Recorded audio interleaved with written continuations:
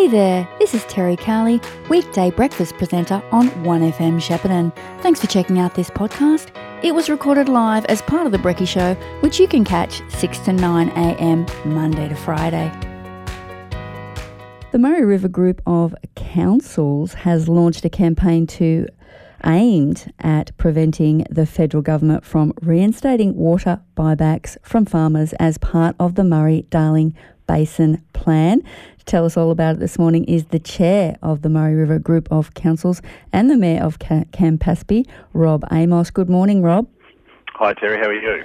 I'm really well, thank you, and thanks for your time this morning.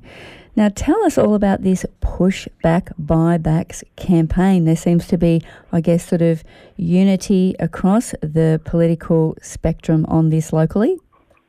Yeah, there is. The Murray River Group of Councils, which is councils all along the river, sort of from Yarrawonga up to Mildura, but it also includes Loddon as well. You know, a long time ago, this group was established, and its main objective was to advocate for water policy. And so this is obviously a very big change that's happened over the last few weeks, actually, and it's come. I guess we thought something was coming, but we didn't think it was going to be as dramatic as this, a Water Amendment Bill of 2023, which, as you said, is going to reintroduce... Well, there's always been buybacks on the table, but buybacks have always been subject to the triple bottom line, which is social, economic and environmental, and it looks like they're taking the social and economic part of that out. Well, what's your campaign's case against this, essentially? Yeah, so I guess there's a few things to it.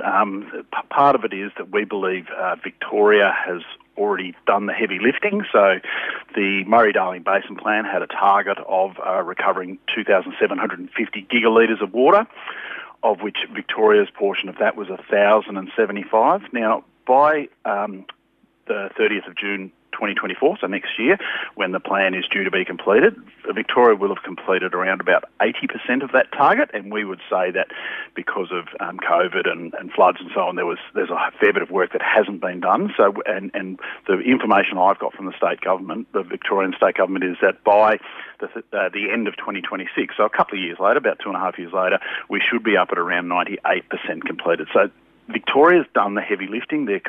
Our farmers are very compliant.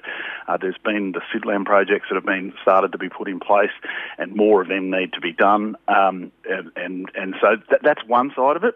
As I said, the socio-economic test is a really important one. If we go back to the Water Act of 2007, and on page 2, section 3, it actually says in the Act that the objects of the Act, which is the underlying purpose of the Act, there's a whole range of things, but one of them is that to promote and use the management of the basin water resources in a way that optimises economic, social and environmental outcomes. So that's actually in the 2007 Act, and that's littered throughout the whole Act. It keeps going back to economic, social and environmental. So triple bottom line all the way through. And when a government is going to take away that, what it tells me is that perhaps there is going to be a negative social and economic impact for our communities, and we don't think that's right. Can the government just ignore that section of the Act? Well, my understanding of how this is going to work, and this is quite technical, but my understanding is they are going to create a new 450, which will not be covered by this part. So it's very technical that the 450 that's there is still going to be covered by that part of the Act, but the amendment is going to create a new 450 that they can recover. Yeah, it is a bit technical and a bit confusing for us lay people, but essentially water going out that we don't want to go out. Now, it seems to me with the campaign that you've put together, you've been very careful to not oppose the concept of environmental water. You just don't want it to come from, this pool.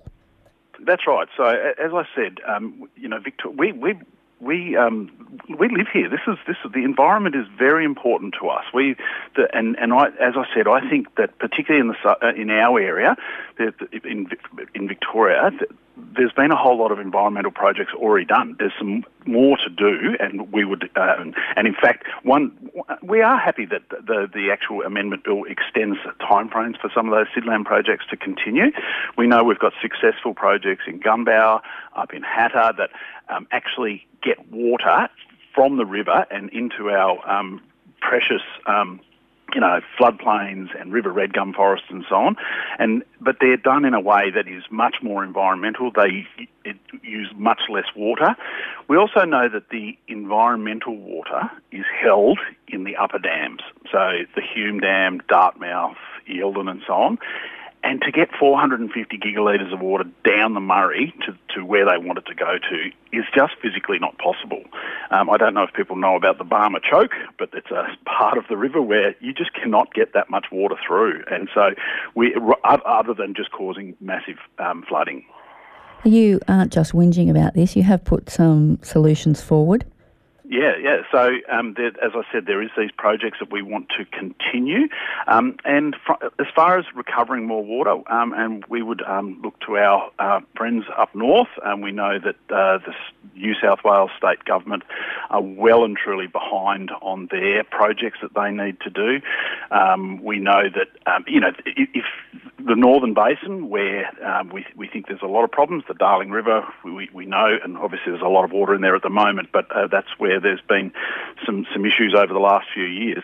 There's probably a whole lot more work that can be done up there getting started now. There's a lot of floodplain harvesting that goes on up there. There is perhaps not quite as much compliance. There's not such a strong compliance regime on water taken out of the rivers. And so we think there's a lot of that can go forward. Start doing that now. As I said, Victoria's been doing this since the plan was put in place. And it's, if we think about the other interesting thing I find out about this is the Victorian government has said no, we're not going to be part of this. And this is a Victorian Labor government with a Labor water minister saying to the federal Labor government and the federal Labor minister, we're not going to be part of this. We have done the hard yards. Our farmers, our communities they've been through buybacks before. They've been through the job losses. They've been through the community groups that have had closed down the football clubs. We've done the hard work. It's time for other people to start putting their shoulder to the wheel and pushing. This might sound like a stupid question, but as I said, it is very confusing for lay people, all this gigalitres here and environmental blah, blah, blah. But if it's all about buybacks from farmers, can farmers just not sell the water back to the government? So that's a very good point. And so I get asked this, what about if the farmer wants to sell his water or her water? Well, they can do that today. There is an open, transparent water market. There is water brokers everywhere. So if a farmer says, I own 30 megs of water or 100 megs of water and I'm retiring and I want to take that money, well, you can do that now. You can go to a water broker and say, what happens now, though, that water is sold from that person and goes to another person or whatever it is, and that water is still used in farming. So it stays in the system? Stays in the system. If the government buys it, they will buy it and they will not allow it to be used for farming. So there is nothing to say people can't sell their water now. There is, as I said, an open, transparent market there now. So no disadvantage to a farmer wanting to sell water? Absolutely. And farmers sell their water all the time. So they retire and they go, well, I've got a few $100,000 worth of water there, I'm going to sell it so I can go on a cruise. Yep, fair enough. You've also brought up the point that you believe this will have implications on the cost of living, which is already in a parlous state, shall we say? Yeah, so we know last time when water buybacks happened in 2012, milk production in our area dropped by 28%. So that is significant. What will happen is, and this it's again a cumulative effect that happens over time. As the buybacks happen, more there will be less and less farmers. What eventually happens is we have all these great food manufacturers up in our area. So everyone would have heard of SPC, I'm assuming, but we have Fonterra. There's a whole range of different producers that produce cheese and baby food and tomato paste and canned peaches and all these sort of things. Eventually what happens is there is not enough produce for these there's not enough for these producers. So either they've got to put up their prices or people will not be able to buy Australian grown. It'll be all grown overseas. If there's less, it's a supply and demand thing. Demand is not going to go anywhere. In fact, we know populations are growing, so demand will either stay the same or go higher, but there will be less supply of great Australian grown fruit and veg and milk and so on. that's going to cause price increases. And the Federal Treasurer, I read it every day when I look at the paper, cost of living crisis, prices, fuel's going up, all these sort of things are going up, and yet the government is putting this, wanting to put this act through that is going to have put more cost of pressure on everyday Australians at the supermarket. I think that's a good point you make, because sometimes we can, everyday man in the street might think that they're not interested in this issue or that it doesn't affect them. So I guess this point brings it home. Now, Rob, you're expecting that the bill will be voted on sometime after November 8. Does that mean this year? Yeah, so every politician that I've been able to get on the phone has said to me that they would expect it by the end of November. So this is fairly urgent. And I guess what we're asking is that, we'd love people to go to our website, the just Murray River Group of Councils, push back buybacks, and there's a petition there. If we can get as many people to sign that, so we can take that to our politicians, our federal politicians, and say, hey, look, there is actually a whole lot of people here who don't agree with what you're doing here. And again, I look at the Senate inquiry that's happening at the moment about this, and they're not even coming to our area to come and talk to people. It's all being done from Canberra. And I just go, guys, come on. This is affecting just people in the northern Victoria, right along the river. Come and have a chat to us.